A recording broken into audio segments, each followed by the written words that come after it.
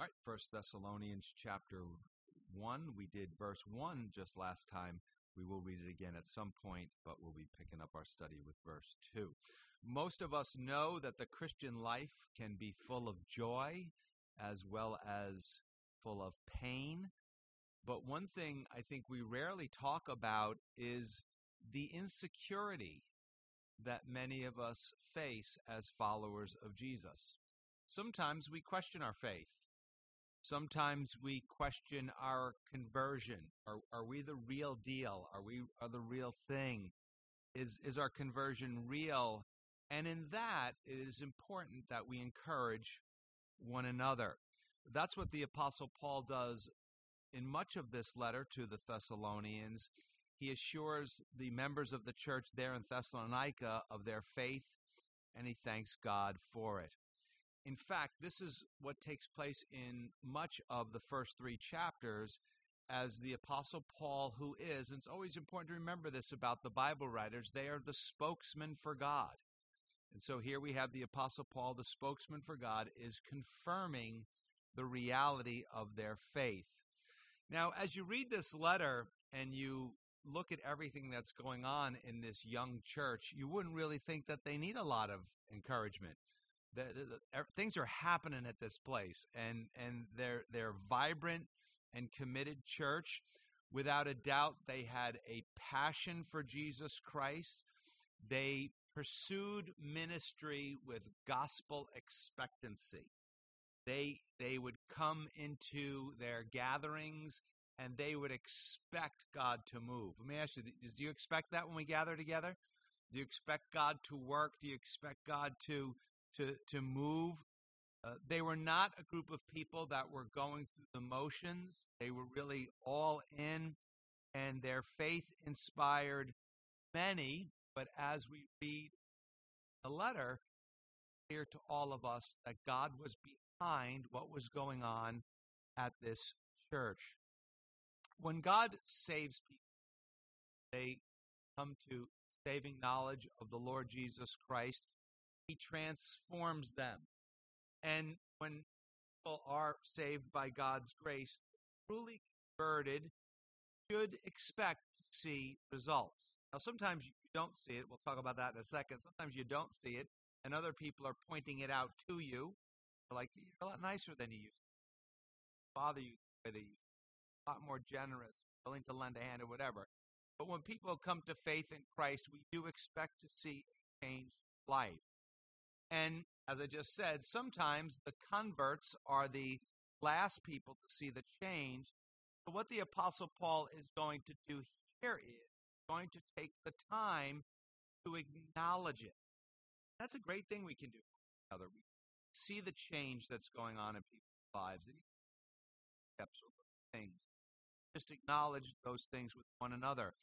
The Apostle Paul reminds us, this is so important, that we have an assurance of the reality of our faith, of our salvation.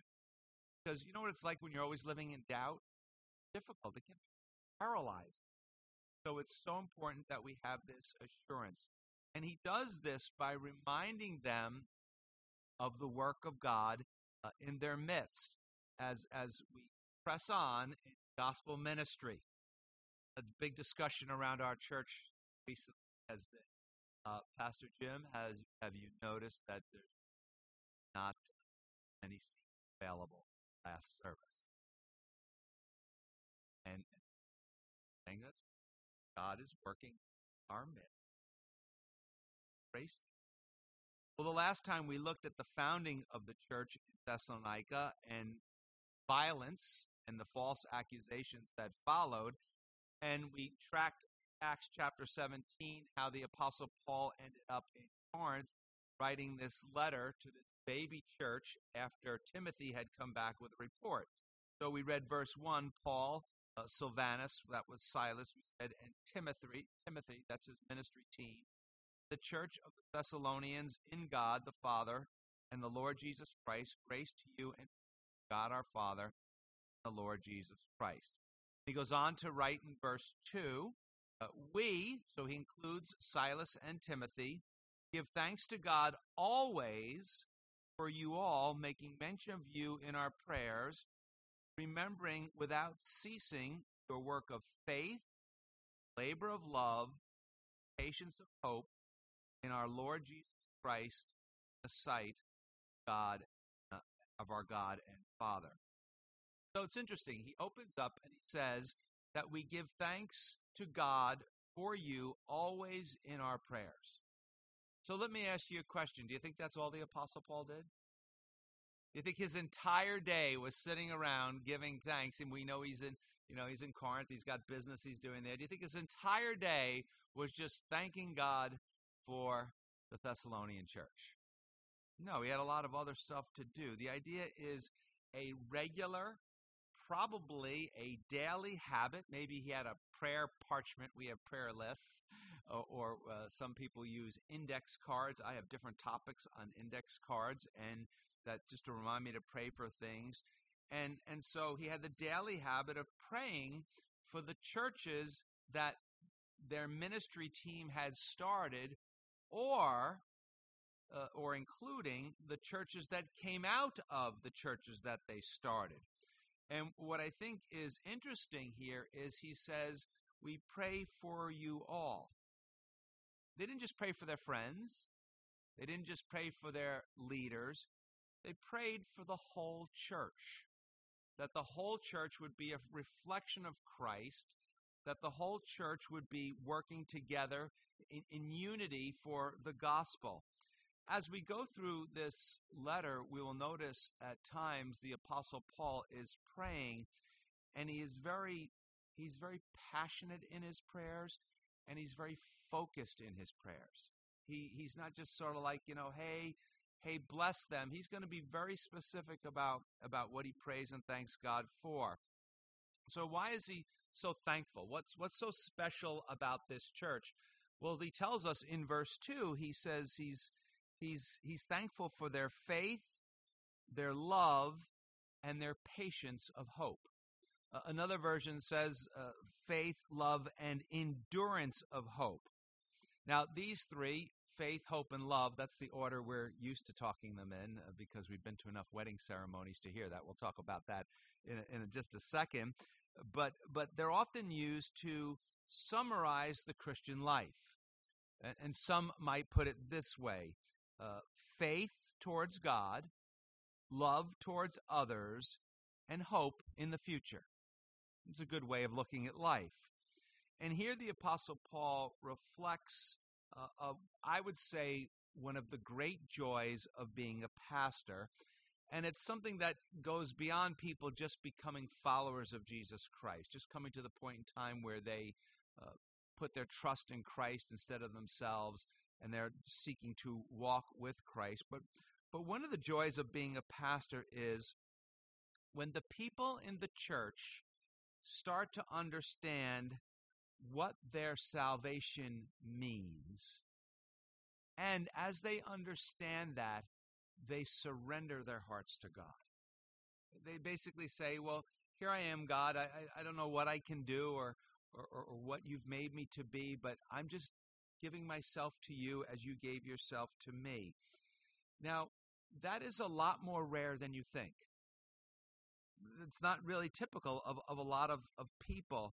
And it happens when your mind begins to grasp all that God has done for you, and also as your mind begins to grasp the way God has gifted you, the way God has made you, and you begin to grasp God's will, and then you begin to slowly take those steps of faith, and you begin to live those things out. And so what is the Apostle Paul doing? He's doing something we talk about here quite regularly. He is thanking God for the evidence of grace that he sees at work in the church. He sees God at work in the people in the church. He sees God at work in the surrounding communities as they are being influenced by that church. And he is praying that the evidence of that grace would not just be there the way it is now, but it would be something that would continue to grow. It wouldn't be stagnant. It would be a constant growth. And one of the greatest things people can ever say to you is, you still have the fire of God. You're still pressing in. You're still pressing hard. And he was thankful for that in them. Verse 3, he notes their work of faith. And I think the idea there is, and people might want to have different ideas about that, but I think the idea is that their faith in Jesus produced works. That their faith was not just like, well, it's just all about me and Jesus. This is clearly a church that knew that God had called them to gospel ministry, that God had called them to not only be growing in their own faith walk, but helping one another to grow in their faith walk and helping others who don't yet know Christ in their faith walk. So you say, well, what is this idea that their faith produced work? Well, Jesus taught the same thing. James taught the same thing. In other words, their ministry was a byproduct of their personal faith in Christ and the work of God's Holy Spirit brought to them through the Word of God, through the power of the Spirit. We'll talk about that in a moment. And it produced a faith that was alive. It wasn't a dead faith. I talk to people all the time, and I'm saying, most churches that in our generation, we see there's dead and there's hype. And we don't want to be either. We want to be a church where our faith is producing the work of God and the work of the ministry.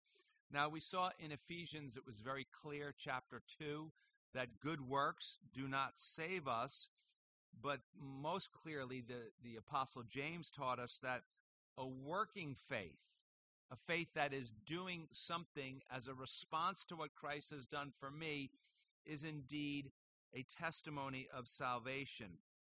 In other words, people will see our faith through the things that we do and the ways that we live. It's often said this way, that we are not saved by works, but a saving faith does work. There are things that we do that show evidence of grace. We're not working to be saved. We're not working to maintain our salvation, but we are doing things in service to God that are byproducts and show the fact that our salvation is real. Now, when we talk about work in our culture, people often judge us or put value on us by the work that we do. People want to ask you what your title is. Your title is. I miss being able to catch people off guard. Back in the early years of our church, I'd meet people and they would say to me, "Oh, you're the pastor over there at Calvary Chapel?" I'd say yes. They'd go, "Are you the senior pastor?" And I would go, "I'm the only pastor." But I can't do that anymore. But that used to be fun to say that to people and kind of catch them off guard because, don't be impressed. I'm still telling them don't be impressed. But that was easy for that. But God is not looking at the work we do per se. He's not looking at in our jobs. He's not looking at the title. But God is looking out how we live in the midst of His work. Now you say, well, I just, tomorrow morning I got to get up and I got to go to this place and I just do this job and it seems like it's the same boring thing all day long. But God is at work there. Don't ever think that God is not at work in the midst of your work. And we always want to be looking at what is God doing in the midst of what we are doing. When we grasp that, our hearts are changed. They really are. And what happens is when our hearts are changed as a church, remember these are letters written to churches. As our hearts are changed as individuals and as a church, our churches are transformed. And the gospel becomes more appealing to people. As they think, wow, this is neat. I went to this place and the people were really loving and they were caring and there was a great diversity among the people. And you could really sense that Christ was in that place. But this is more than just being nice.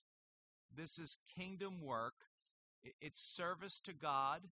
It's service to others, and it takes the form, many different forms. It could be evangelism.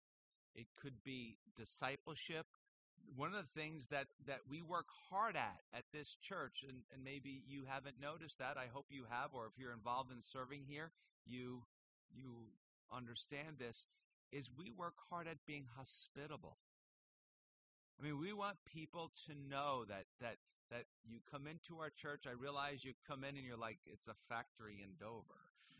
But you walk in the door, except this week when we're doing construction, the place is all upside down.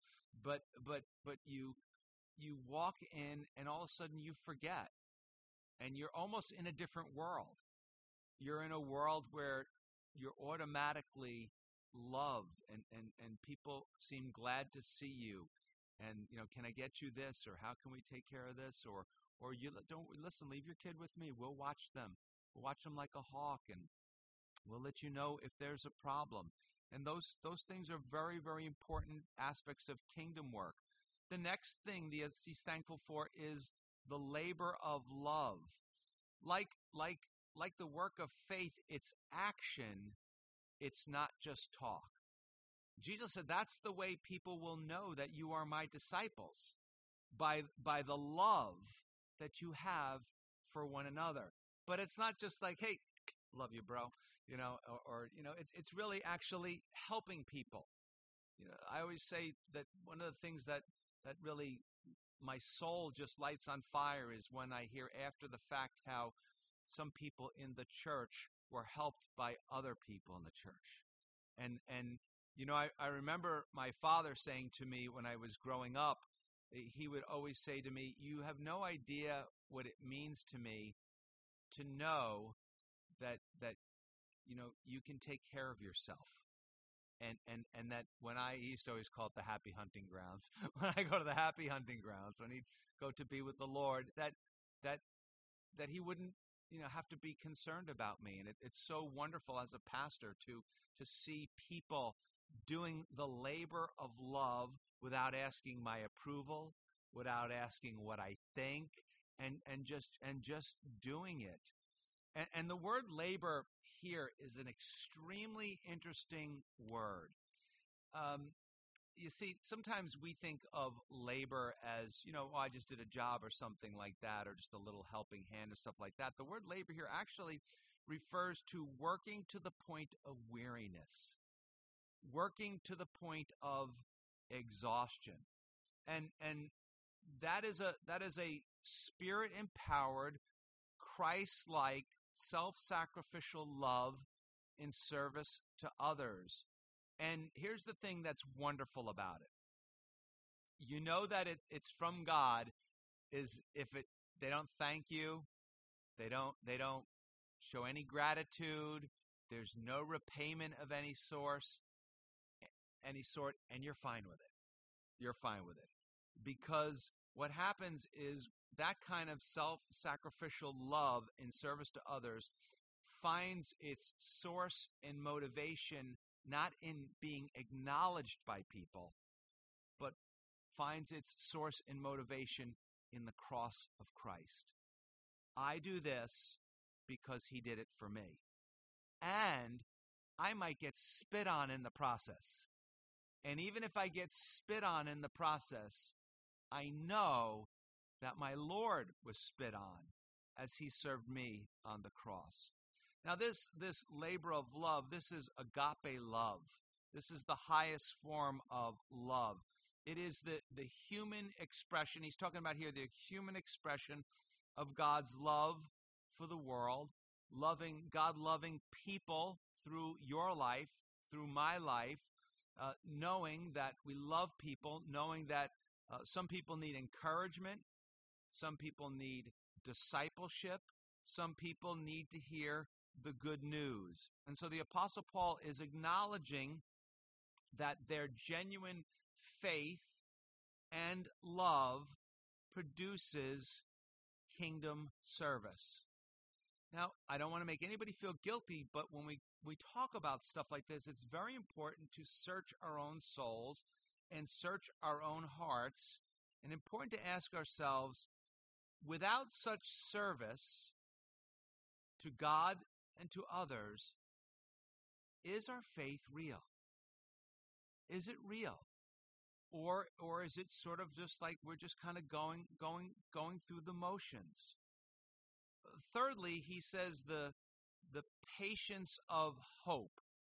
This is an enduring hope. It could be that their patience and their endurance produced this hope. Well, you say, well, hope in what? And hope in the Bible, we often say, is a word of certainty, not the way we use the word hope. And it's hope in the promises of God. It's the certainty of the forgiveness of sins and eternal life for those who've put their trust in Jesus.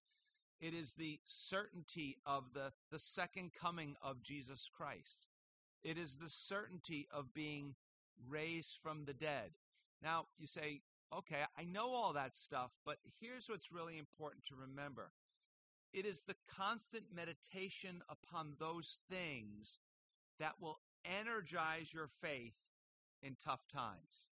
In other words, as you and I meditate upon those things, there is something that happens within us where God's Spirit begins to work inside of us to strengthen us. Remember in Ephesians, strengthened in the inner man, strengthened in the inner woman, and we are strengthened and energized in difficult times. We might call this patient endurance and perseverance and a confidence in the Lord despite the circumstances. So things are going on. They're very difficult, very tough. Remember we said that when you join the Lord's army, you're out there and your goal is to take the enemy out. And what does the enemy do? He fires back. He fires back. And so a lot of times we think we're serving the Lord and we think we're making a difference in the kingdom of God, and we feel like everything is against us. And we think, oh, I must be failing. That's what the enemy wants you to think. That's a propaganda war that's going on in your brain. No, the real thing is you are making a difference, and the enemy doesn't like that at all. The Thessalonian church was a gospel-centered church making a difference in their part of the world. Now, it's easier for a church not to engage in the battle. It would be a lot easier for us to just sort of, do our thing, come in here every week, have our bagels and drink our coffee and, do our own little thing. But that is not kingdom growth. That is not the work that God calls any church to. And God calls us to the battle. And it's important to remember that it's a bloody battle. And hope is pressing on with confidence and certainty in the promises of God. To know that I'm going to keep at it because I'm going to trust and I'm going to believe wholeheartedly, even if it doesn't seem to be going that way right now, what God has said in His Word. So there's three actions here: work, labor, and patience. So we work and we labor, we sweat, but we have patience. And these three things are often said to be part of expressing three qualities of Christian character. And the order he uses here is faith, love, and hope. Now, some of you say, why does he change the order? Well, I've been to enough weddings and heard 1 Corinthians 13 read, and I know that the order is supposed to be faith, hope, and love. Well, first off, he wrote 1 Thessalonians. Remember, we said this is his first or second letter. He wrote that before 1 Corinthians. So do you think somebody just came and said, it just flows better, faith, hope, and love. Just do it that way, Is that alphabetical order? I don't even know. So it just flows better. But he doesn't do that. And why doesn't he do that? I think it has to do, honestly, not that he just reverses words. Every word that this guy writes is just pregnant. And so I think it has a lot to do with the context of Thessalonica. And I think it also has a lot to do with the context of which we now find ourselves in the church in the United States and America. The Corinthian church, what was the problem? Faith, hope, and love. What was the problem? What were they lacking? They were lacking love. They were lacking love. They were rushing ahead of each other at the communion table, people coming in drunk, all kinds of immorality in the church. They were not loving others in the church. You know, you and I, we love people in the church the way we live. The way you and I live matters to everybody else. You don't want to be a church. We don't want to be a church that's known to all those people, man. That's like they're getting drunk all the time and they're partying church and stuff like that. We don't want to be known as that. They lack love, and people are constantly taking digs at the church in America, saying that we're lacking love, and that could be true. But he says to the Thessalonians that it's important that you have faith, love, and hope. Remember, after the Apostle Paul left, there was all kinds of trouble. They ran him out of town. Well, that trouble didn't end. So we know that they loved one another, but when things are tough, what are you often in danger of losing? Hope. Hope. That's why if you meet with somebody and all of a sudden you're like, man, I feel like they're talking to me like I'm a counselor. Let me give you a bit of advice from someone who meets with people. One of the first things you want to do is establish hope. If you can establish hope in talking with people, you would be amazed how things are going to fall into place much more quickly than if you cannot establish hope. And I wonder if that was the case of the Thessalonian church. Under the pressures from the culture, under the pressures from outside, they were beginning to lose hope. And to be honest with you, as much as some people might say the church in America is unloving, I see a greater danger right now in us losing hope. In us thinking, you know what, we're doomed, or it's not going to go well. And the statistics say right now, unless it changes from about the year 2005, 2010 to 2050, half as many people, percentage-wise, in the United States will be going to church. Now, it could be God just thinning the herd, which is not necessarily a bad thing. I often tell our young people, I think there'll be less of you, but I think you'll be a much stronger group, that you guys that hang in there. But it'd be very easy for us, everything that's going on around us, to begin to lose hope. Yet these are the traits of the Christian life that say a lot about how we should approach not only this life, but what he's going to talk about in this letter, the end times, whether it's the end times of all of earth as we know it, or our own end times.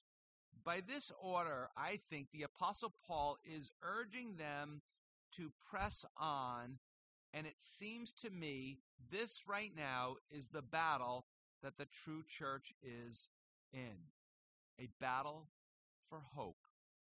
Now, you say, okay, end times. Some of you are like, great, I can't wait to talk about this stuff. Others of you are saying, oh, here we're getting weird now. I thought my church was a good place, and now all of a sudden we're going to get all kinds of weird conspiracy theory stuff. Well, technically, the end times are between the first coming and the second coming of Christ. So everybody who, since Jesus ascended into heaven, has been living in the end times, and the Thessalonians were in what we call today, I'm not so sure it's the best way of putting it, but they were in a culture war. And you say, why don't you think that's the best way to put it? Well, yes, we do war, against principalities. We talked about that in Ephesians. But we're not fighters. We're Christians. We're lovers. We love people. We fight with love and the power of the Spirit and the Word of God.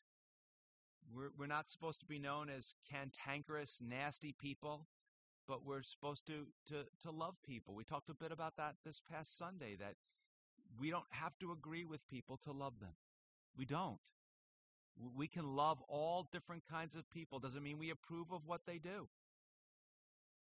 It means that we love people. 1 Corinthians chapter 6, the Apostle Paul lists all these types of sins that will not inherit the kingdom of heaven. And what does he say? And such were some of you. What does that mean that he led into the Corinthian church? All those kinds of sinners. They were all allowed in. They became followers of Christ. They had a new identity, and they weren't that anymore. Now, there will be a definitive last moment in time, and the Apostle Paul is urging them and us until that day, if it comes upon us, or the day we just pass on into the next life, we will persevere until that day. One more thing, he says, faith, love, and hope in our Lord Jesus Christ and in the sight of God, our God and Father. This is here the grace of perseverance. And the grace of perseverance, confidence in God, confidence in His Word, persevering to the end, that really stops the pity parties. It might not stop them all, but you certainly will have a lot less of them, because what happens is when the grace of perseverance is active in your life, it lights up our souls with the things of God. We just become excited about the things of God. It helps us to press forward even in the midst of discouragement.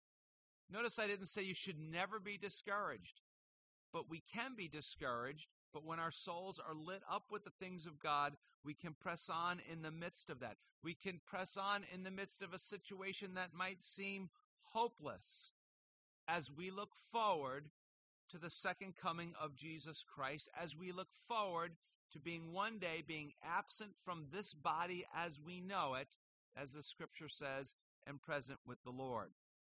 Verse 4, he says, knowing, beloved brethren, those would be Christians, men and women, your election by God. Oh, there's that terminology again we came across in Ephesians 4, verse 5, for our gospel did not come to you in word only, but also in power and in the Holy Spirit. So what's he saying? The Holy Spirit empowers the Word of God.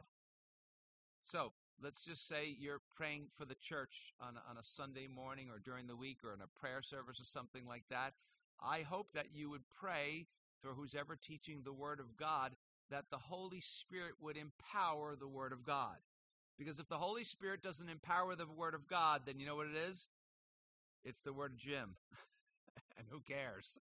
I care less than you do, trust me. And so I'm the guy driving in the car listening to myself on the radio going, oh gosh, those poor people in our church, Lord God help them, right? And so we have to pray that those things, those words are empowered by God's Spirit.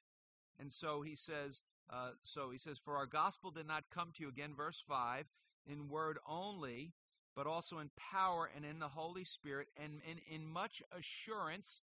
Some versions say conviction, as you know what kind of men we were among you for your sake. Now, we said this in Ephesians. We're not going to have a lot of time for it tonight, but many people want to debate the meaning of your election by God that he said here in verse 4. So for tonight, let's just keep it very simple. Very simple. We talked about in Ephesians that we are chosen by God. Remember we said, do we choose God or does God choose us? Exactly. Okay? So let's just put it this way, and I hope this lights your soul on fire. God loved you if you're a Christian. If you're not, we're glad you're here. This could be your night. This could be your night. God loved you and he chose you. It's that simple. It's that simple. One day, I saw this beautiful girl. I thought she was 17 and I was 28. Then I found out she was 23 or 24, and I made my move. And she's been my wife for 29 years, right? And I came to know her, right? And I came to love her, and I begged her to choose me as her husband. Right? But that's what love is. And so God, if you're a Christian, come on, think about this. God loved you and he chose you. Don't overthink it. Don't be like, well, I don't know why. You're overthinking it. You're overthinking it. Don't overthink it. Bask in the glory of it. He loved you and he chose you. And here the Apostle Paul is not, listen, people debate this stuff. They've been debating it for 2,000 years. That is not his point at all. He's not like, I'm going to write this so people debate this for the next 2,000 years. No, he does not want us to debate this. He wants to encourage them. He is simply saying to them, I look at you and I clearly know that you are part of the family of God.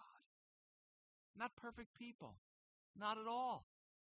But he looks at them, he sees evidence of grace, and I don't know everyone in this room super well, but as I look around, I would have to say that there's only one or two of you I don't see the evidence of grace in.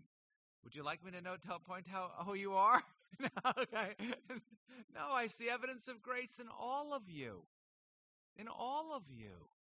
And that is something that he's not trying to try and twist their heads on some doctrine. He's trying to tell them, listen, you might not feel like you belong to God, but to me it's clear as day that you do. It's clear as day that you do. But notice, it's not because of verse 2 and 3. It's not because of their faith, love, and hope. He says in verse 4, your election by God. It's a work of God. So you're like, well, I don't feel like my faith, my love, and hope are up to snuff. He would say, well, of course it's not. Nobody's is. You were chosen by God. Now, how much human choice is involved? We say this all the time. You have to believe. You have to believe. If someone says to you, well, I know that I'm saved, I just don't believe in God, you're like, that's ridiculous. That just doesn't compute. It doesn't work. John 6:28 and 29, they said to Jesus, what shall we do that we may work the works of God? Jesus had answered and said to them, this is the work of God, that you believe in him whom he sent. So God requires that you believe, that you trust in Christ as a response to what he has done for you. Now, some people say, well, then believing is a work. It's not a work, it's a response. The work was done by who? It was done by Jesus. It wasn't done by you or me. Now, notice the apostle says here, it just wasn't the words of the gospel. It just wasn't the words. It was the power of the Holy Spirit. And our duty, really, our responsibility is just to sow the seeds. And you throw the seeds out, and throw a lot of seed, guys. Throw a lot. It's the parable of the sower. He's just throwing it out. Seems some people would look and think he's wasting a lot of seed. Just throwing a lot of seed because you never know where it's going to take. And as he sowed the seed of the word, and the Spirit applied the word to certain people's hearts, or certain people opened their eyes and their hearts to the word of the Lord, you can talk about it however you want. The Apostle Paul himself saw the effects on the people. And so, as faithful servants of God, our responsibility is to deliver the good news that's been passed on to us, and then pray that the Holy Spirit illuminates their heart. Pray that the Holy Spirit, just speaks to them and just opens up their hearts, opens up their eyes. The good news is simply that God has made a way to heaven through Jesus Christ. Because, as we learned in Ephesians, we're all dead in our sins. and through faith and trust in Christ, we are made alive. Other people want to reverse it and say we are made alive and then we have faith and trust in Christ. It matters, but it doesn't. Because it doesn't. Why do you say, why doesn't it matter? Because it's not our job. Our job is to what? Sow the seed. Sow the seed. Our job is to just tell people the good news. And the Thessalonians heard the good news of the gospel. The Holy Spirit opened their eyes, and by an act of saving faith, they embraced it. In other words, the Apostle Paul is not coming here teaching a philosophy of life. He's not coming teaching them 6 ways to have a happier life. He's not coming to them saying, oh, this is how you have a work-life balance. That seems to be what the people in Asia and in the people in Athens were looking for. He didn't come teaching them some new, deep philosophy of life. In fact, the Bible refers to those people as what? False teachers. False teachers. No, this was the power of the Holy Spirit that was applied to the hearts of people through the preaching of God's word. Interesting, there's no miracles mentioned here. There could have been, but there's no miracles mentioned here except the greatest miracle of all. Somehow, they believed and they came to spiritual life. Or, if you want to reverse it, that's fine. They came to spiritual life and they believed. But what was the Apostle Paul's role? To share the good news and to pray that the Spirit of God would energize that word and people would believe. Notice the Apostle Paul reminds them of something very important. He says, as you know what kind of men we were among you for your sake. What's he saying? We went through all of that trouble, all of that inconvenience for you. You know, I'm very fortunate that I get so many thank you cards, letters, emails, texts from people all week long thanking me for what I do here at the church. But let me ask you a question. When you pull in on a super, super cold Sunday morning, do you thank those parking lot guys? When you come in and you see it's getting a little crowded in the church and the ushers are having to have people jump over other people, are you saying to the service, that's not an easy job. Everybody wants the end seat. I get it. That's not an easy job. Thank you very much. Are you saying to the greeters, thank you for your warm smile as I open the door in -2 degrees and yet you have a warm smile welcoming me in and I'm standing by that door? Or the people helping out in the hospitality. Thank you. Listen, I came in and there's the coffee all ready for me and all the stuff that's put out already. Are you thanking them? The children's teachers, the people you see taking care of the church, cleaning up the church. You come here different days of the week. There's volunteers all over the place helping them. Listen, maybe do me a favor. Save some of your thanks for me and dish it out to them. Dish it out to them. Because you know why? They're doing it for the Lord, but they're also doing it for you. They're also doing it for you. And if I forgot any ministries, then you remember for me, right? And there's other people that just doing tons of stuff that you don't see. That you don't see. They did it for God. They did it for you. And the Apostle Paul's saying, we did it for you, and you could see that in the way we lived.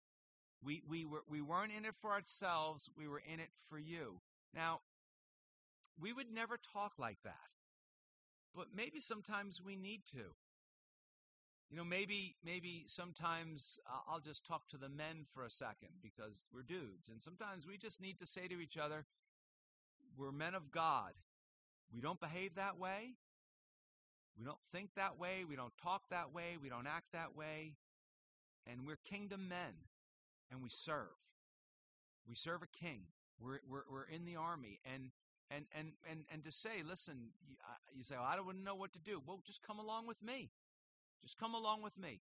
May not be what you end up, finding your comfort zone, but just come along with me, and we'll serve together. And so, as we'll see, there were accusations to the contrary as we go further in the letter against the Apostle Paul. So he's not only saying, follow my example, tell the Corinthians, follow me as I follow Christ, imitate me as I imitate Christ, but he also defends himself for the sake of the Word of God. I mean, the worst thing to have is when somebody preaches and they're like, oh, that guy, he's a bum. I've heard many people say, yeah, I went to that church for 2 years and then I met the pastor. And, he's obnoxious. And so, I just let you meet my obnoxiousness from day one. And so, but we don't want to be that. But there was accusations. And so he's saying, he's defending himself for the sake of the gospel. Why is that important? Notice what he says. He says, our gospel came to you. That's really important. Notice he didn't say we came to you. He didn't say that. He said our gospel came to you. What was important that the gospel came to you. We were just the vehicles. We were just the truck, really, if you will, that delivered the gospel. And so these guys were just Holy Spirit empowered missionaries with the assurance and the conviction of the good news of Jesus Christ. Now, for all leaders and aspiring leaders, it's important to see the connection between the quality of leadership and the quality of one's ministry. For fruitful, deep, long-lasting ministry, not quantity, but a ministry that heaven sees as being something, it's important that leaders are bearing fruit in their own lives. It's important that leaders are living holy lives. And before we move on here, there's something I think that's really important to note. Since this is the apostles' first or second letter that we have recorded in the Word of God, this is an early reference to conversion. The Apostle Paul is concerned, since he left town so quickly, and we talked about that last time, that they understood what had actually happened to them. I don't know if any of you, that was your conversion experience. It certainly was for me. I was like, what in the world happened to me? Like, I didn't know what was going on. I didn't know which end was up. And just a point of confession, I tried almost for the first 2 years to get my handle on as much material as I could read to try and disprove what had happened to me. And the more I read, the more I was convinced that this was real. And so he's talking to them, and he's simply saying to them, listen, we came to town, we preached the good news, and people were converted. And their election by God, their being chosen by God, was proved by their conversion. He wants them to know that his teaching and their conversion was a work of the Holy Spirit. And in a way, I think he might also be saying to them, you'll be okay without me. You'll be okay without me. Keep your face in the book. Stay humble before God. Continue to pray. Continue to walk with Jesus. And your church, your Thessalonian church, will be fine without me. It's important to see that your faith is an experience of God's love and election. Therefore, if you're a follower of Jesus, you should hold your conversion very close to your heart. You should hold your conversion, even if you don't know the exact moment, you should hold it very near and dear to your heart. Why? Because like the Thessalonians, you will need it in tough times. to be faithful and to maintain your joy in the Lord. I'm one of those people, I know the moment, and I knew that moment was a special moment. And I just took it out and I wrote the date and the time and praised the Lord on the back of an old business card. And I carried it in my wallet for 28 years. And 3 years ago, I got sick. And I moved it from my wallet to right next to my Bible so I can see it every day to remind me of what God has done in my life. When I just feel so sick some days and so awful some days.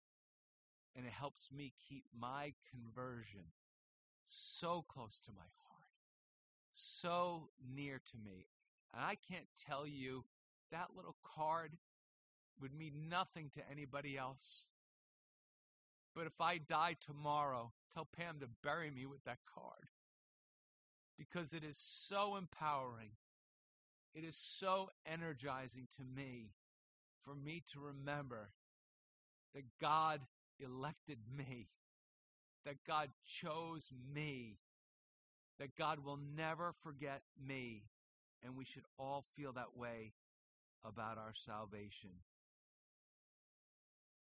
It's also a reminder to us that we must rely on the Holy Spirit to open the eyes and hearts of people as we share the good news with them.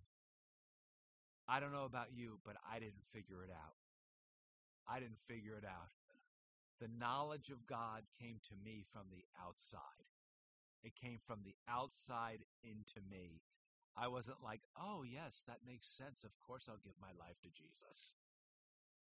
It wasn't that at all. Verse 6 to 10 reminds them of the importance of faithfulness in the midst of suffering. And that is a witness to the world, and it's also a witness to yourself. Verse 6, and you became followers of us and of the Lord, having received the word, as opposed to those who reject the word, in much affliction. They received the word of God, even though it was tough on the outside. There was pressure on the outside. Look at this, with the joy of the Holy Spirit. Listen, it's easy for us to become bitter. And if we're not careful, we can become bitter towards God. It's easy for us to become depressed or weak in our faith when things are really, really tough. I mean, look at what many of us face: illnesses, employment, business issues, financial problems, family issues, divorce, death. I mean, the list could go on and on. It seems like the trouble is just relentless at times. But know this, loved ones, that the Lord has a plan even in the midst of suffering for followers of Jesus and even for churches. And included in that plan, as bizarre as this may sound, is the joy of the Holy Spirit. This is a heaven-sent joy to help us rise above the circumstances, yet, even though it's sent by God, in the midst of that being sent, that joy being sent by the Holy Spirit, we have a responsibility too. I'm going to take a moment and talk about something very, very critical to the Christian life. Very, very critical to yours and mine maturity in the Christian life and our growth in the Christian life, to maintain a spirit of joy, to maintain the edge, if you will, to maintain, to still be on fire for God. And it is our responsibility, requires us to have an interaction with the Word of God and a continual reminder of our faith in the risen Christ. This is a very important concept. All true Christians have the Holy Spirit, but He comes to reside in us. Jesus said in Galatians, remember, that He will send the Spirit of Christ to live inside of you. However, we must interact with Him. See, we all have him. That's God's responsibility to send him to indwell us, but it's our responsibility to interact with the Spirit of God. And we interact with him in our times in the Word, in our times in prayer, in our times in worship, in our times in fellowship with the people of God, and several other spiritual disciplines. This is actually how many of us became followers of Jesus Christ, because he says here, you became followers of us and of the Lord. Now, the word followers is very interesting. Here, it really means you saw that you became mimics of us. You saw us, if you will, reflecting the grace of God, the joy of the Lord in our pain and in our suffering. How was that happening? Because we were constantly interacting with the Spirit of God through the Word of God, and he was imparting the joy of the Lord to our souls. And so even in the midst of great difficulty and pressure, we were able to withstand it, and we were able to be faithful. Now, here's the thing that you cannot succumb to this temptation. You might think, okay, when the bad times come, I'm doing pretty good right now. That's when I will interact with the Lord. Not good. Not good. Make him your natural default in good times as well as bad, because when times are good, you won't get sloppy. And when times are bad, you won't know where to start. You'll be like, I don't know where to start. And so this is very important to keep that.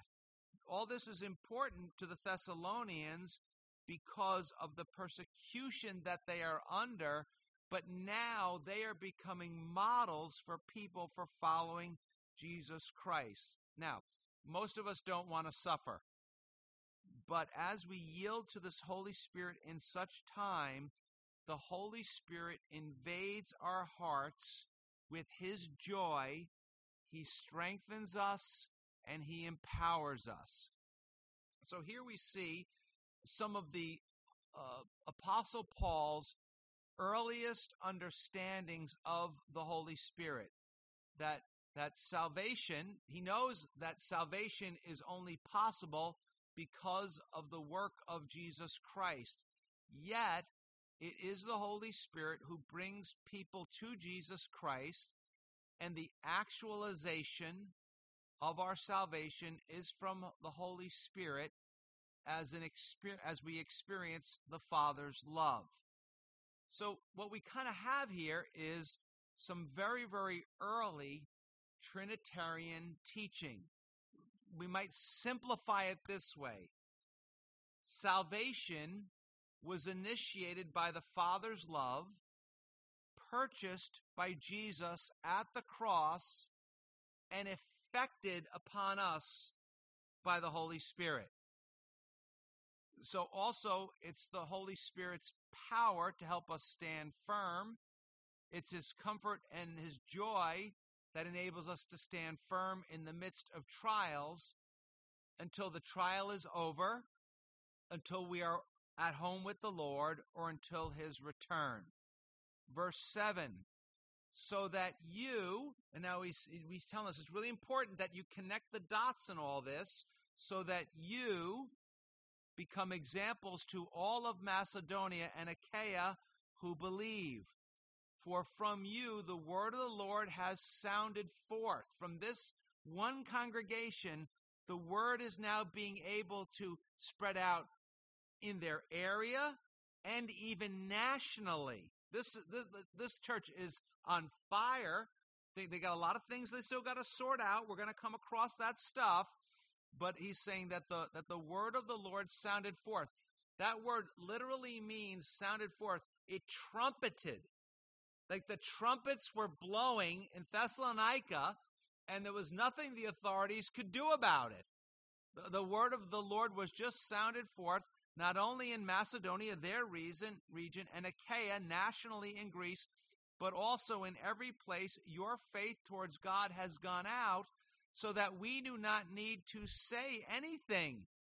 He's saying, listen, I don't need to go out and tell people about what God is doing in Thessalonica, because people are telling me. It's like when I was in the dentist chair and the person realized I was a Christian, they go, "Have you heard that new radio station, 107.9 FM?"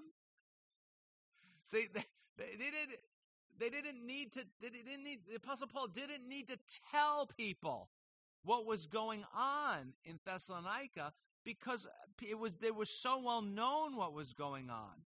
Now it's interesting. The word example, he says, so that you became examples, is also can also be translated the word mold. Now, not like mold you have in your basement and some guy comes along and wants to rip you off on what mold treatment costs. No, please don't take offense to me if you're a mold treatment person. But it's the idea of you were in the mold of Christ, which is the goal of discipleship, Christ-like imitation. As all the people of God become more Christ-like, we are to live in a way that influences others for the kingdom. This goes under the heading, and we use this all the time in the ministry. We say, more is more caught than taught. That as you watch it in motion, that's how you really learn.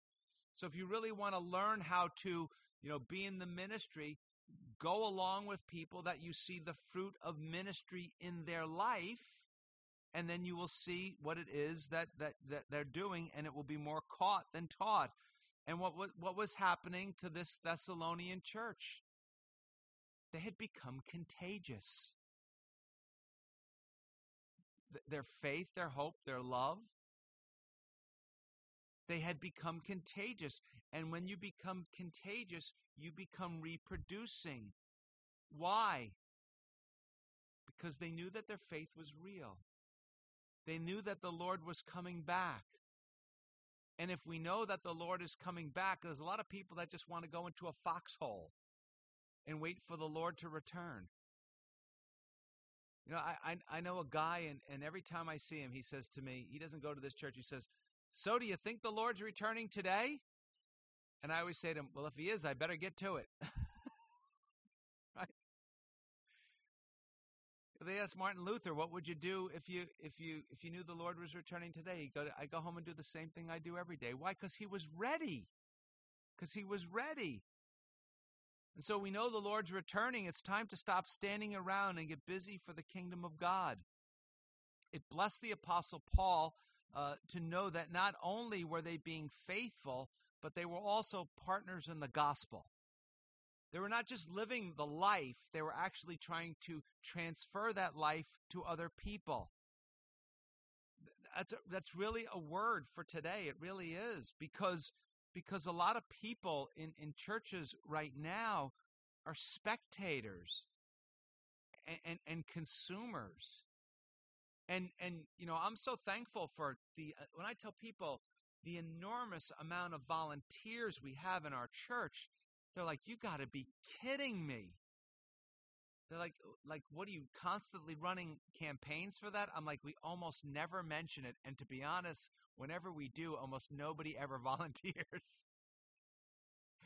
It's just a situation where people see other people serving. Somebody in our church said to me, and if you're listening, I love you, girl. She said to me, she has children's ministry experience. She said, "It was so nice to walk into our children's ministry in our church and seeing people who actually looked like they wanted to be there, instead of where I was before, where people feel like, well, everybody's got to help out because, I got a kid, so, I got to do my time in prison in the children's ministry." Man, if it's prison, quit. Serious. That is the greatest thing you could ever do. So we don't want to be spectators. We don't want to be consumers. So not only were people coming to faith and trust in Jesus Christ, and by the way, it's happening without the Apostle Paul. He is not there. He planted the church, he lit the fire, and it's just spreading. It's just spreading. And not only were people coming to faith and trust in Jesus Christ without him, what was that doing?